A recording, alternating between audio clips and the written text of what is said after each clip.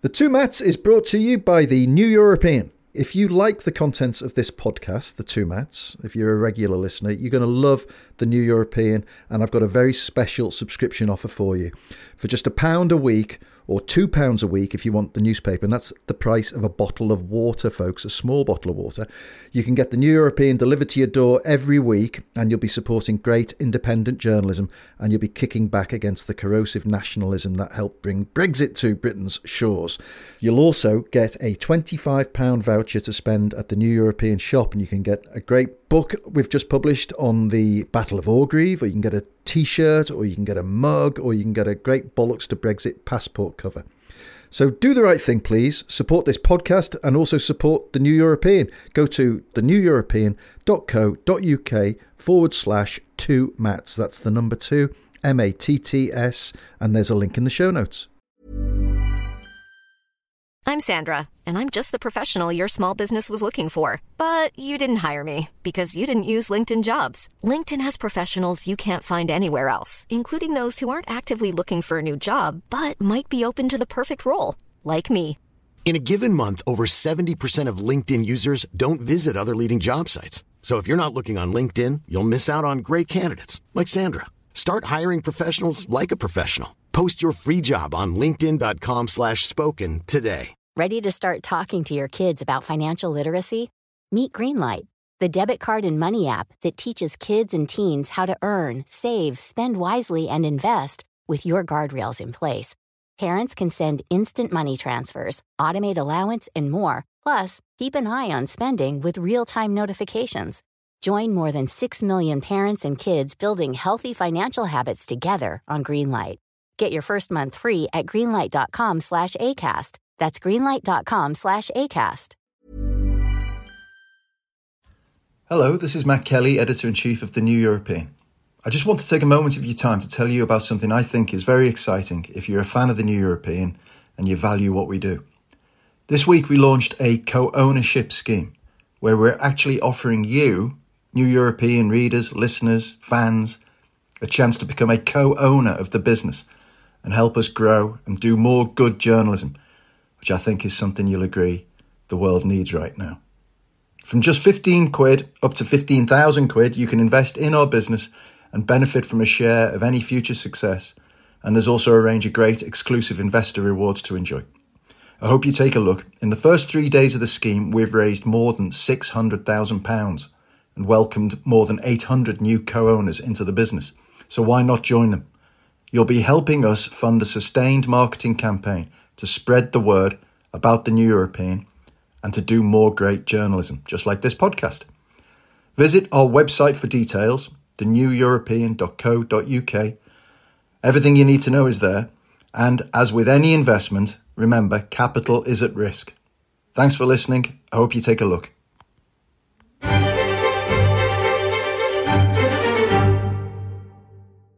Hello, Snowflakes, and welcome back to the New European podcast. My name is Steve Anglesey. I'm the editor of the New European.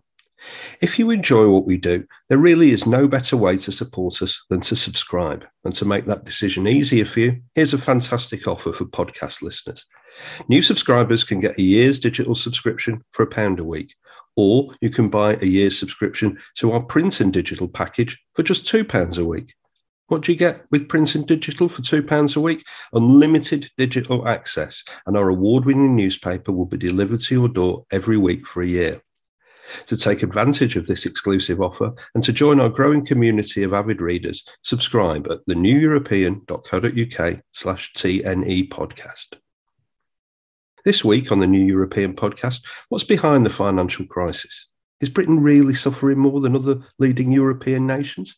And if so, why? We'll be unpicking all of that with the New European columnist and business expert John T. Blue.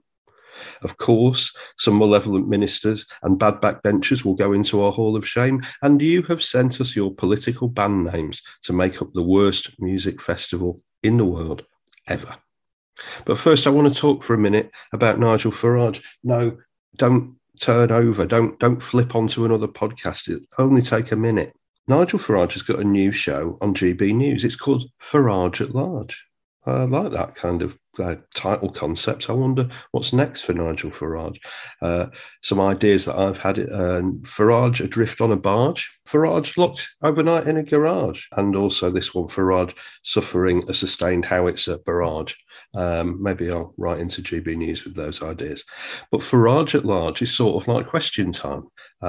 It goes across the country, and this week the lucky people of Lincoln are getting Nigel Farage. And here's what the GB News website says. Tickets cost £1.50 and include a free drink on arrival. Drinks include a glass of wine, a pint of beer, or a soft drink.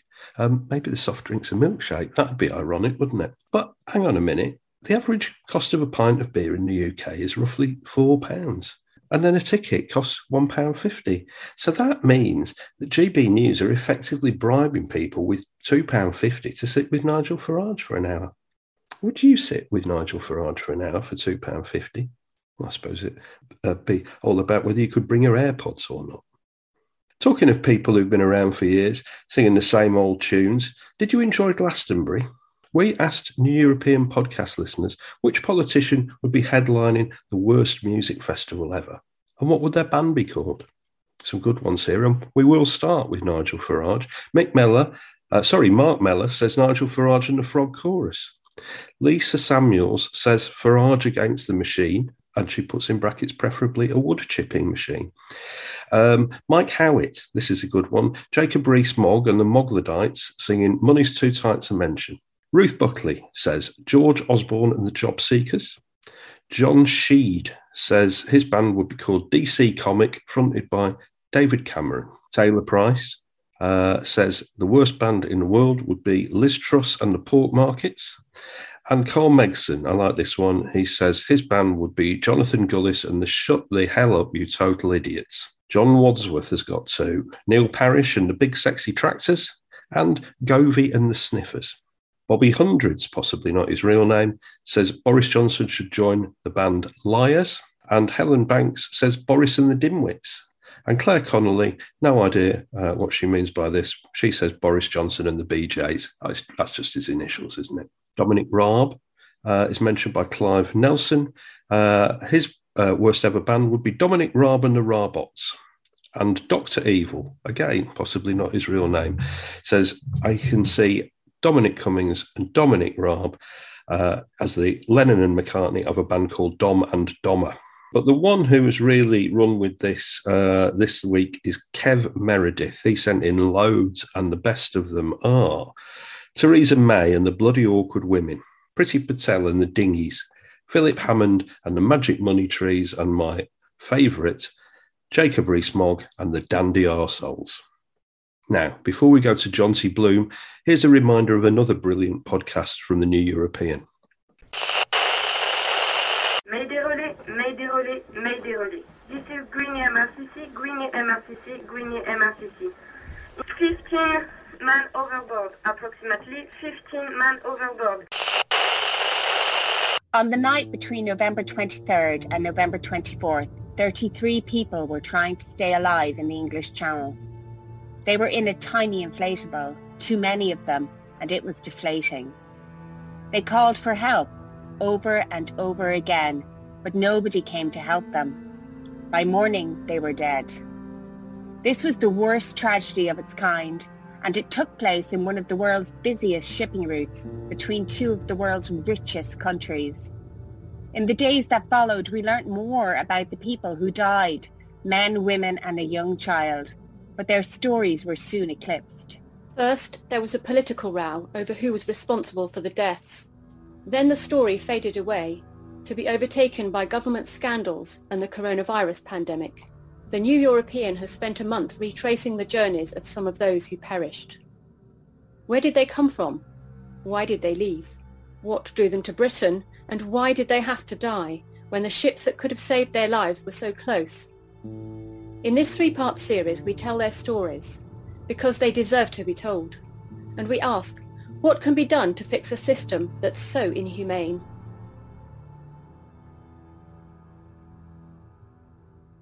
The whole series of the 27 is now available to stream or to download in the same New European feed where you found this episode.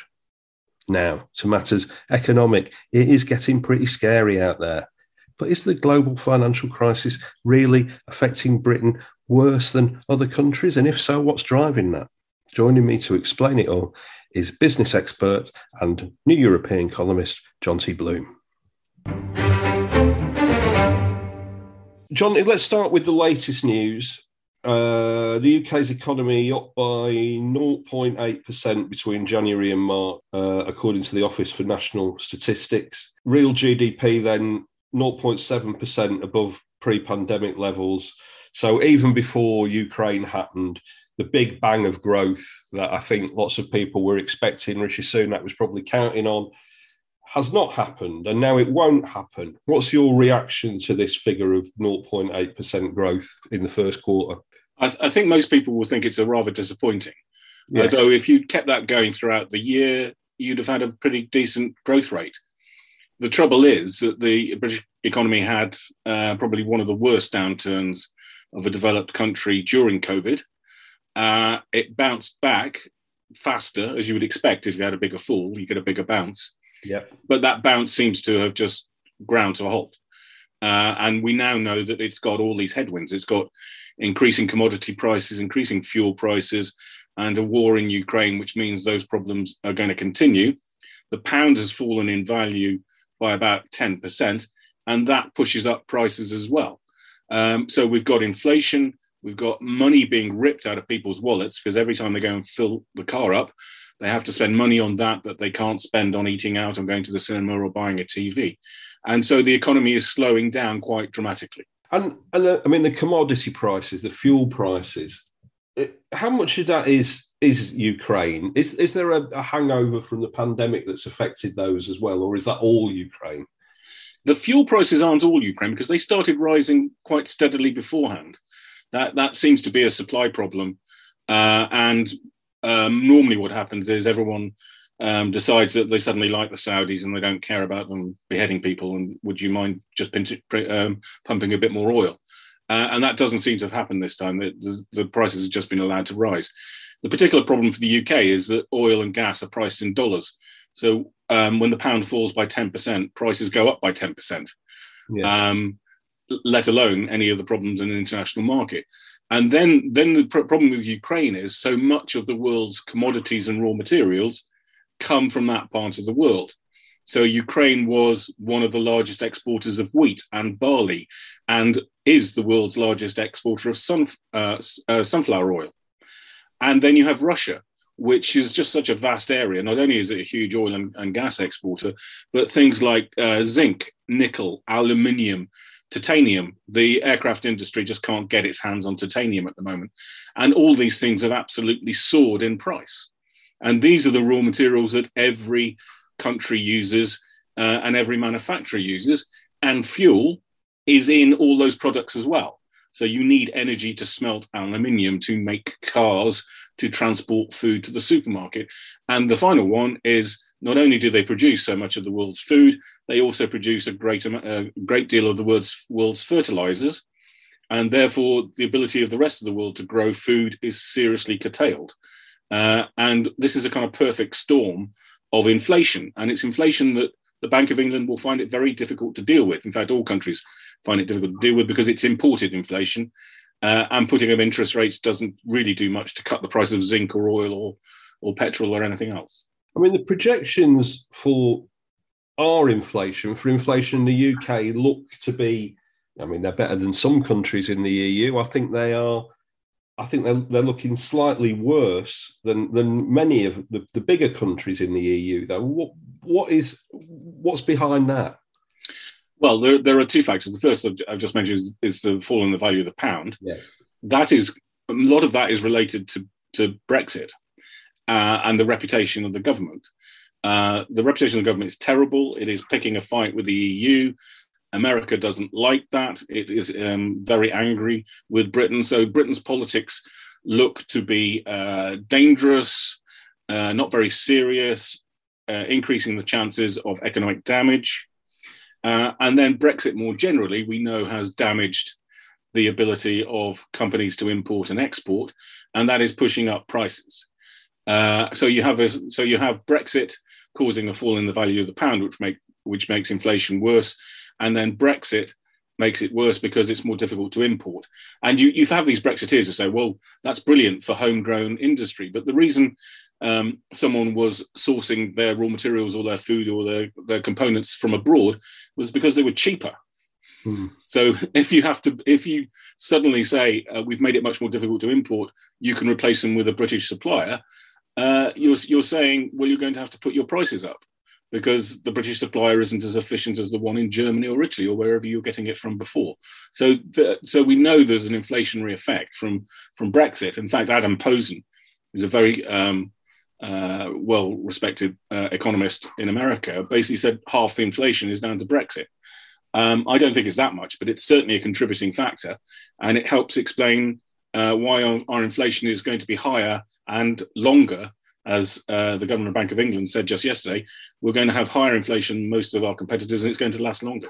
I mean, we're in stagflation now, aren't we? Which, we're in a period of stagflation, and obviously high inflation is part of that. Low growth is the other half of stagflation. And one of the most eye-catching things, one of the most horrifying things in your piece is this OECD report, the Organisation for Economic Cooperation and Development, which it came out a few weeks ago now, didn't it? And it said basically predicted that the growth in the UK was going to be the lowest of any G20 country next year, bar Russia. Why is that? What's happening there? Well, you have this kind of there's a combination of long and short-term problems for the British economy. Since the credit crunch, growth has been about 1% a year lower than it was before the credit crunch. So from 2008 right up to COVID, we lost about 10% of economic growth. The economy would have been 10% bigger than it was if growth had continued at the same rate as in 2000 to 2008. So that seems to have been a permanent hit. The British government, tried to do things like encouraging investment and so on. It doesn't seem to have worked. Then we had COVID. That was very damaging. The government threw a lot of money at that, including trying to encourage companies to invest, and it signally failed to get them to invest. It keeps throwing tax benefits at companies, and they do not invest as much as they used to. Yeah, which is really frightening. I mean, there's fairly shocking investment statistics in that report that came out today, isn't there? Yes, and that's Brexit. Basically, companies' investment flatlined from 2016 to today, and there's no sign of it improving at all. So you have pretty low growth and low productivity growth, which is an absolute scandal and is terrifying, and nobody seems to be able to do anything about. And then you have Brexit. Well, Brexit, according to the Office for Budget Responsibility, is going to take 4% off growth over the next 10 years. Well, that's another 0.4% a year off your long-term growth rate.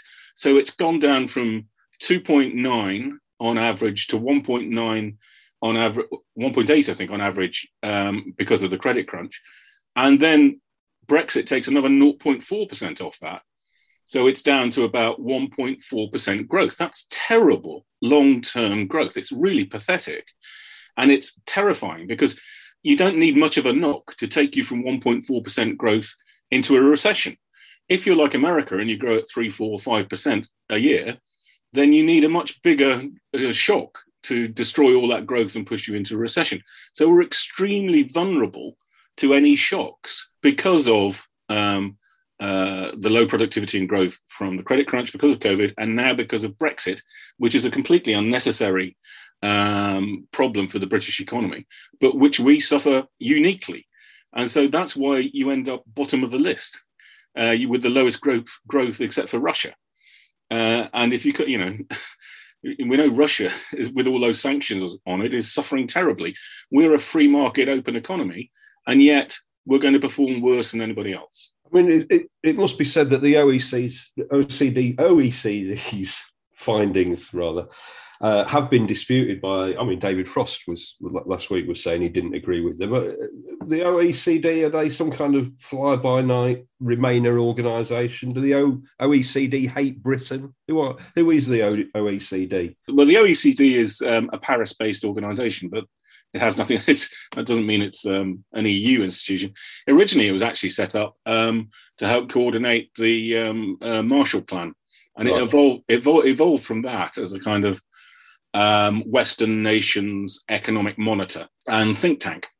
And it does an awful lot of work on how to improve your economies, tax systems that work, unemployment systems that work and don't. And so it's a kind of advisory and consultancy think tank, an international organization, extremely well respected, with some of the best brains in the world working for it. And it is not some kind of left-wing Romaniac institution. It is pretty capitalist, free market solution based organization. I did a 2-week internship there quite a few years ago.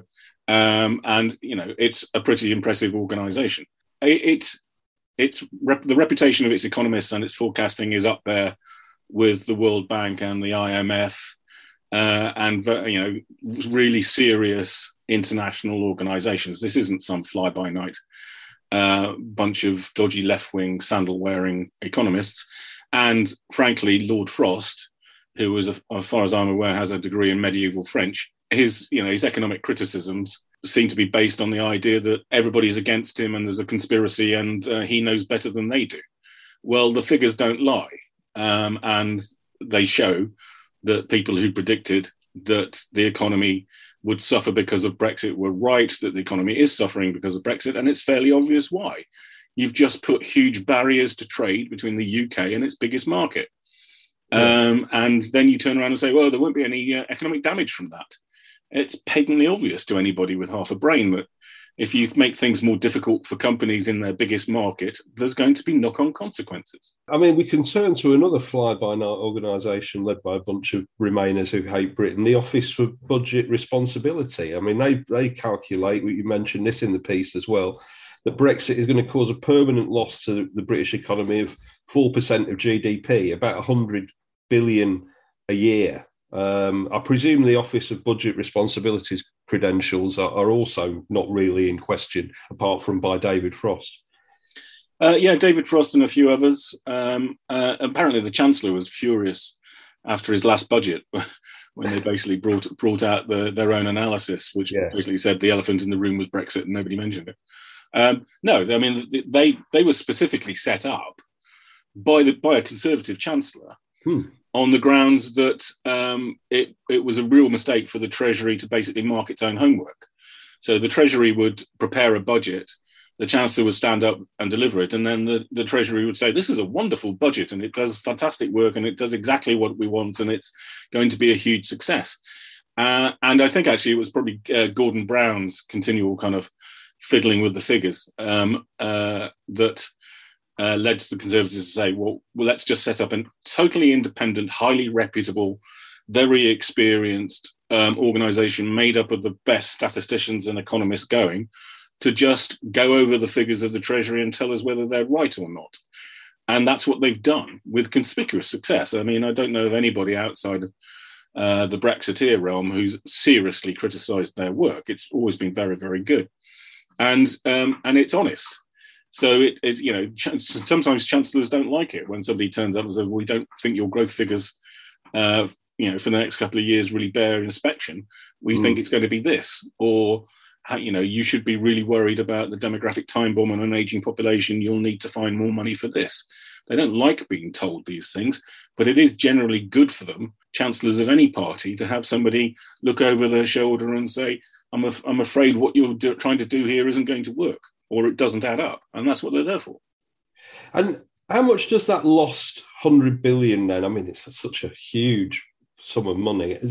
Take 100 billion out of GDP then. How much does that actually cost the Treasury? And what could the Treasury be spending it on instead? Well, the general rule is, I think tax take now is about 40%.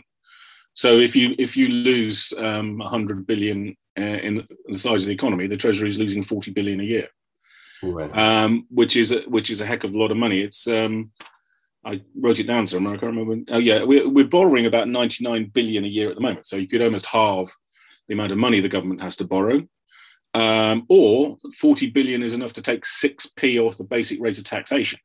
So you take it down from 20% to 14%, or it's about a fifth of the NHS's budget. So you could increase health spending by 20%, or you could double the defence budget, I think. Yeah. That's what's been lost. So we are trying to fund everything the government does from a smaller pot, a pot that is much smaller than it should be. So we had all that stuff about low productivity and low growth. Without that, the economy would be 10% bigger than it is. So you'd be able to fund lots of things. Without Brexit, the government would have another 10, 40 billion a year to spend on these things. And it's got to find that money from somewhere else. So that means either tax rises or more borrowing or less spending, or a combination of all those things. There isn't you can borrow some more money, you can raise some more money, or you can spend less money. There isn't a third option. Yes. I mean, there's another effect. I mean, this is part of what I think you call a triple whammy, which is to do with the pandemic, and it's the effect that the pandemic has had on the workforce, and therefore the number of tax pounds that are coming into the treasury. Just talk about this labour market participation thing, and why that's been so damaging as well. Yeah, it was quite interesting during COVID that lots of people started working from home. Lots of people were laid off or put on furlough, or had to find other jobs and so on. And a lot of them just left the workforce, and they haven't really come back. There's a lot of kind of research going into who they are and what they are, but there was also, if you remember, there was an awful lot of people who moved out of cities and into the countryside. Yes. And that seems to be part of the same thing, that they decided that actually you could sell an expensive house in the city and buy a cheaper one in the countryside, and then one of you doesn't have to go to work if you're a couple. Or if you're 58 and you were basically kicked out during COVID and you got voluntary redundancy, you suddenly went, well, I can survive on this. I don't really have to go back to work. And people who were coming up to retirement but were worried about what they would do at home and would they be kicking their heels around, discovered during lockdown that actually they quite enjoyed gardening and reading books. And so we think that about 600,000 people, fewer than were predicted, are working now. That's quite a large figure. I mean, it's a significant percentage of the workforce. And that helps explain lots of issues. One of them is we know we have real problems because of Brexit, that we just don't have access to the huge labour market we did in the EU before Brexit. And that provided us with lots of keen, eager, young working people. And also the flexibility that, when we needed fruit and vegetables picking, that they would come over and do that. When we needed someone to, work in a pub or a restaurant late at night, they were willing to do that. And increasingly British people who are more highly educated, who have gone to university, 50% of young people now go to university, are much less willing to do those things. They can get better paid jobs. So there was a kind of combination. It's not just people leaving the workforce. If you look at the problems at the airports at the moment, which I'm just writing a piece on, a lot of that is the same problem, that people realised that they didn't have to stand on the tarmac in the snow, loading and unloading aircraft. They could actually go and work for Amazon in the warmth, and get paid about the same amount of money or more. And this kind of reliance on a vast pool of cheap, easy-to-use labour seems to have come to an end. And that's people leaving the workforce who aren't paying tax, and other people who are moving away from flexible, difficult jobs and finding nice, safe, secure jobs. And that is going to have an economic effect. You can't walk past a cafe or a restaurant or a bar these days without seeing an advert in the window for a barista or a cook or a chef or a waitress or like that. And, that's a permanent problem now for the British economy. Because that wasn't in past. If 600,000 people had decided to take early retirement or stay at home, we would have just attracted 600,000 people from somewhere else to do the work, somewhere else in Europe probably. That's what would happen. And so the flexibility is being kind of ripped out of the British economy, and that's going to have some serious effects, not just for the Chancellor, who will have less money coming in as tax, but for companies who are going to have to pay more and treat their people better, and work harder to keep them, because they've suddenly discovered there are other options out there. And I mean, that comes, even before these things happen. You mentioned the credit crunch. It's been a bad dozen years, hasn't it, for a Conservative Party, a party which, has always prided itself on being the best stewards of the British economy. It has been a bad dozen years, a lot of it self-inflicted. And, now we have Brexit at the time when, the economic system of the world is still reeling from COVID. There's the supply chain crisis as a result of COVID. Now we've got these huge rises in commodity prices. So, I mean, can we get out of this? What does the future hold? The Bank of England obviously says that we are heading into a recession. But I mean, who are the Bank of England anyway? Some fly-by-night organisation led by Remainers, I imagine, who hate Britain. Is it as bad as it seems? I think it is really bad, because we're looking at 2 or 3 years of very low growth again, and we had the credit crunch and COVID, which are the 2 worst recessions in living history. They're supposed to be once in a lifetime disasters. And we've had them within 12 years of each other. And now we're going into a recession caused by a European war, which is going to be pretty deep and difficult for everybody, particularly for the UK. And all the predictions on, tax cuts and more money for the NHS and an aging population are based on getting some growth. And we're just not growing. We've had 10 years of low growth, then a huge recession. We've had just enough growth to bounce back from COVID, and now we're into another recession. And it's coming. These hits to the economy are coming far too quickly, and the economy isn't strong enough to take them. Every time we just get a little bit weaker and a little bit poorer. There's a graph on the piece I've written about about where has all the money gone and what recession is coming. If we maintained a high growth rate, average earnings in this country would be £11,000 higher than they are now. That's amazing. What would we all do with £11,000? That's a heck of a lot of money to lose. And there's no sign of it changing, because the government's been talking. The key to this is improving productivity. If you improve productivity, you get growth, you make more with less, you become richer, you can afford to pay people more. That's what's lost.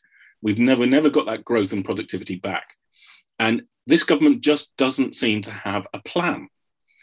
Where is its long-term economic policy? Where are its policies to improve productivity, to get investment up, to improve training? The apprentices scheme, they reformed it in, I think, 2015, I think it was, or 16. It's an utter disaster that we have fewer apprentices now than we did 10 years ago. We desperately need skilled workers and we're not training them. And nobody has turned around and said, okay, those reforms we introduced have been a disaster. We'll have to change it all and improve it. Nobody is saying that. Where is the long-term growth strategy to improve investment, or to develop new industries, or to improve infrastructure, all of which are necessary to roll out bandwidth and Wi-Fi around the country, all the kind of things everybody is telling the government, even its own advisors are telling them, this is what you have to do. Nothing. Absolutely nothing. They're utterly obsessed with Brexit and infighting and scandal, and it just takes up all their time, and they don't have a strategy. And frankly, any strategy would be better than none. Frankly, we just need more growth, desperately need more growth, and there's no sign of it coming. Well, one strategy which Rishi Sunak has signalled, is a tax cutting strategy. And of course, the tax burden is the highest it's been for many years. And, even without that 40 billion lost through Brexit, presumably the idea is that the government could slash growth taxes and stimulate some growth by doing so. I get more, I spend more, companies invest more, workers are hired, wages go up. Is cutting taxes a way out of this, or is that another blind alley? Well, cutting taxes would help, but it depends where you find the money. If you find the money by cutting government expenditure, i.e., fewer police officers and firefighters and less for the NHS, you're just taking money that would be spent on the health service and giving it to people to spend themselves. So the economic stimulus isn't very great because it's basically robbing Peter to pay Paul. You really do have to actually borrow the money to do that, because then you're pumping more money into the economy now. The cost is you have to repay the money over time, but you desperately need more money now. So the sensible thing to do is to spend it now. That's Keynesian economics. You borrow in a recession in order to stimulate growth and spending and get out of the recession. But what the government is basically talking about is the Chancellor's hidden some money away, and before the next election, it will cut income tax a bit. Well, that's just a pre-election bribe. That's not an economic strategy or a way out of the recession. That's money you could spend now, which you're holding on to because it's going to be politically advantageous for your party. So I don't think that's really much of an economic strategy. And then you see that one of the reasons companies are complaining at the moment is that to raise money, the Chancellor has increased corporation tax quite dramatically, and it's going to continue to increase over coming years. That's basically a tax on company profits. Interestingly enough, during the austerity, George Osborne slashed corporation tax on the grounds that it would bring more money in.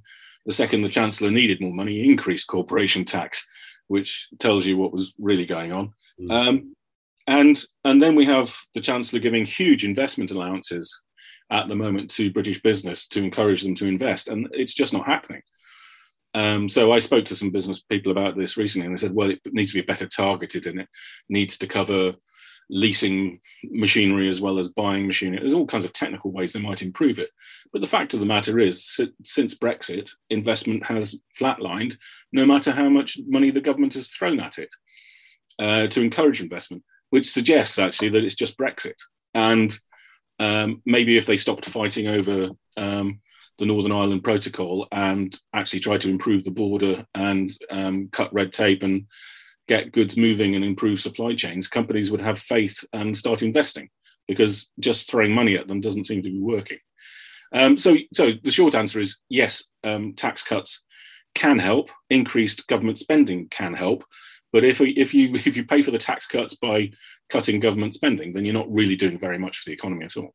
I mean, it is a fairly gloomy prognosis, isn't it? And at a time when, economies like the France and Germany and the USA seem to be seeing a way out, it does look like we're going to be stuck in this for longer than everybody else. Let's just end with, what's your advice to people who are listening to this podcast? What should they do with their money? What should they prepare for? Well, if they've got any money, the vast majority of people have very, very small savings or none at all. And that's just the consequence of years and years of low pay rises and low growth. So that, people are, like the economy generally, people are in a very bad position when it comes to preparing for all these blows. Higher fuel prices, higher food prices and everything like that.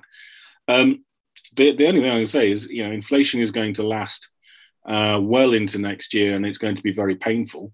So if you can cut back now on non-essentials, it's probably a good idea, because things are going to get worse before they get better. But there isn't any, when the Prime Minister said people should get promoted or work harder or work longer, it was pretty patronising advice. But actually, there aren't that many more options. If people don't have savings, they've either got to cut back their spending considerably, or they've got to earn some more money. Just like just like I was saying about the government finances, we know that some of them are borrowing more. We know some of them are going to payday lenders, running up the credit card bills even now, and we've only just started into this downturn. So this is really, really worrying. If this goes on, people are going to start losing their houses, running up huge debts, not being able to pay their energy bills, all kinds of problems. And it's only just started. And the money the Chancellor has thrown at it so far is not enough. He's going to probably have to do this again next year or in the autumn statement, because it's going to be very, very painful for millions and millions of people. Something to look forward to there. Things can only get worse before they get better. Let's see Dee Ream make a song out of that. Thank you, as ever, Jonty Bloom. Thank you. Thank you, Jonty Bloom. To read him on the financial crisis and to get full access to his archive, you can subscribe at theneweuropean.co.uk/TNE podcast. Before we go to the Hall of Shame, here's your regular reminder that Series 1, Series 2 of Charlie Connelly's Great European Lives podcasts are available now. They tell the life stories of remarkable Europeans in 10-minute bites. You can find them where you got this podcast. Just search for Great European Lives podcast. So finally, the Hall of Shame. It's the residence of blowhard backbenchers, malevolent ministers, putrid pundits, all of that. Let's see if you can guess who is in the Hall of Shame this week when I read something that they have written. Once every village had its ironmongery. When I lived in picturesque Sutton Valence, there was Wildings, not only an Aladdin's cave of bolts and curtain hooks, but a service centre too, where I could take a temporarily malfunctioning Hoover. Anything I wanted, it found. Alack!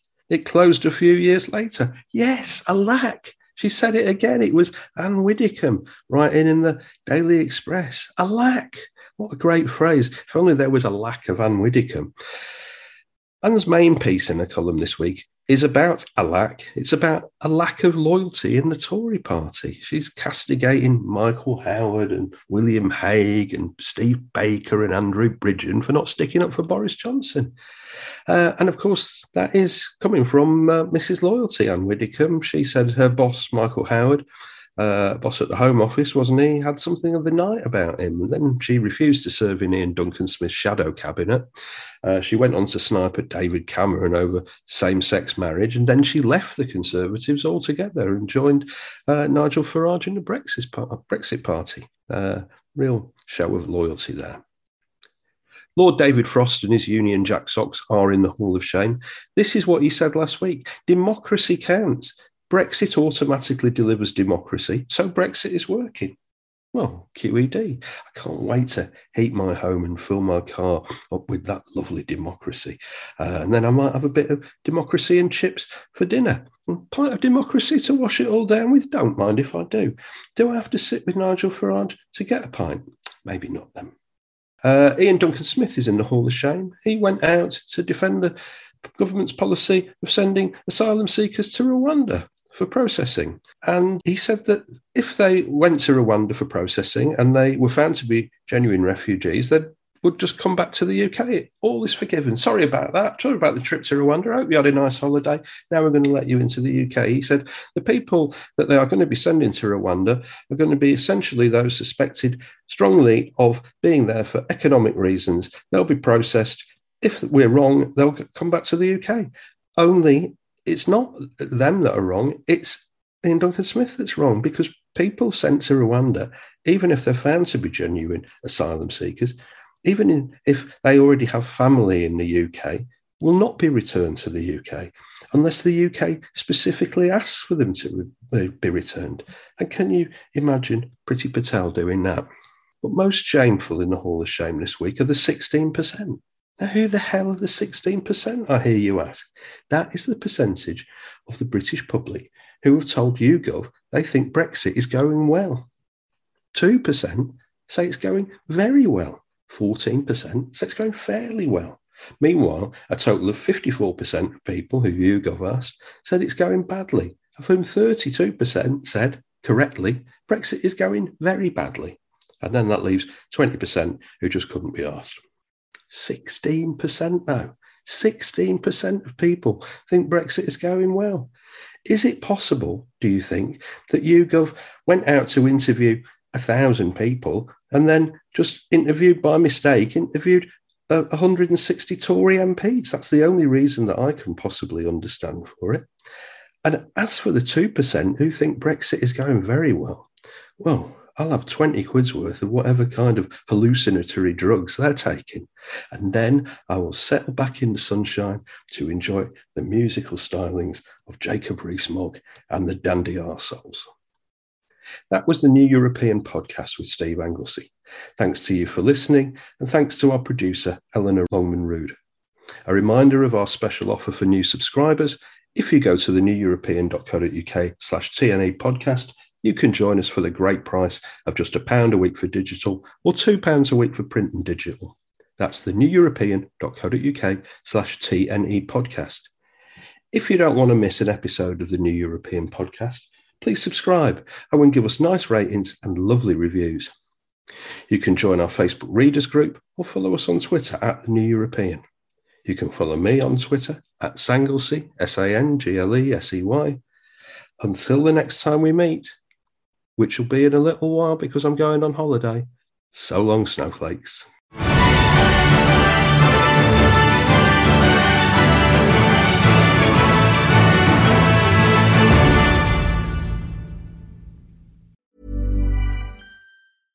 Imagine the softest sheets you've ever felt. Now imagine them getting even softer over time. That's what you'll feel with Boll & Branch's organic cotton sheets. In a recent customer survey, 96% replied that Boll & Branch sheets get softer with every wash. Start getting your best night's sleep in these sheets that get softer and softer for years to come. Try their sheets with a 30-night guarantee. Plus, get 15% off your first order at bollandbranch.com. Code BUTTERY. Exclusions apply. See site for details. Hello, this is Danny Pellegrino, host of the Everything Iconic podcast, and I'm here to tell you all about Splash Refresher, because hydration is mandatory, but boring is not. Now, I love my water, but if I don't spice it up, I'm not going to finish what I took out of the fridge. That's why I love my Splash Refresher, which is flavorful, delicious, bright, hydrating, and 0 calories. The wild berry flavor is my fave. No, wait, is the pineapple mango flavor my fave? You know what? All 5 craveable Splash Refresher flavors are my fave because they're so delicious. So get hydrated and enjoy it with Splash Refresher. Acast powers the world's best podcasts. Here's a show that we recommend. The Real Housewives is a guilty pleasure for most, but if you're looking to not feel guilty about that pleasure, tune in to Everything Iconic with me, Danny Pellegrino, where I break down all the messy moments and behind-the-scenes antics of Bravo's popular franchise. And on Everything Iconic, I also interview celebrity guests like Kelly Ripa, Keke Palmer, Drew Barrymore, Cameron Diaz, and more about their guilty pleasures, their past work, and so much more. So if you're pop culture obsessed and find yourself watching way too much reality TV like me, tune in to Everything Iconic with Danny Pellegrino, wherever you listen to podcasts. Acast helps creators launch, grow, and monetize their podcasts everywhere. Acast.com. So, retrospectors, what historical events are we ticking off on this week's run of Today in History? Well, on Monday, it's the anniversary of kids' classic, The Very Hungry Caterpillar. On Tuesday, how Roquefort became the cheese of kings. On Wednesday, we meet the Jobs and Wozniak of the 1800s. On Thursday, the history of the YMCA, from the City of London to the village people. And on Friday, the edgy musical that made Grease the word. We discuss this and more on Today in History with the Retrospectors. 10 minutes each weekday, wherever you get your podcasts.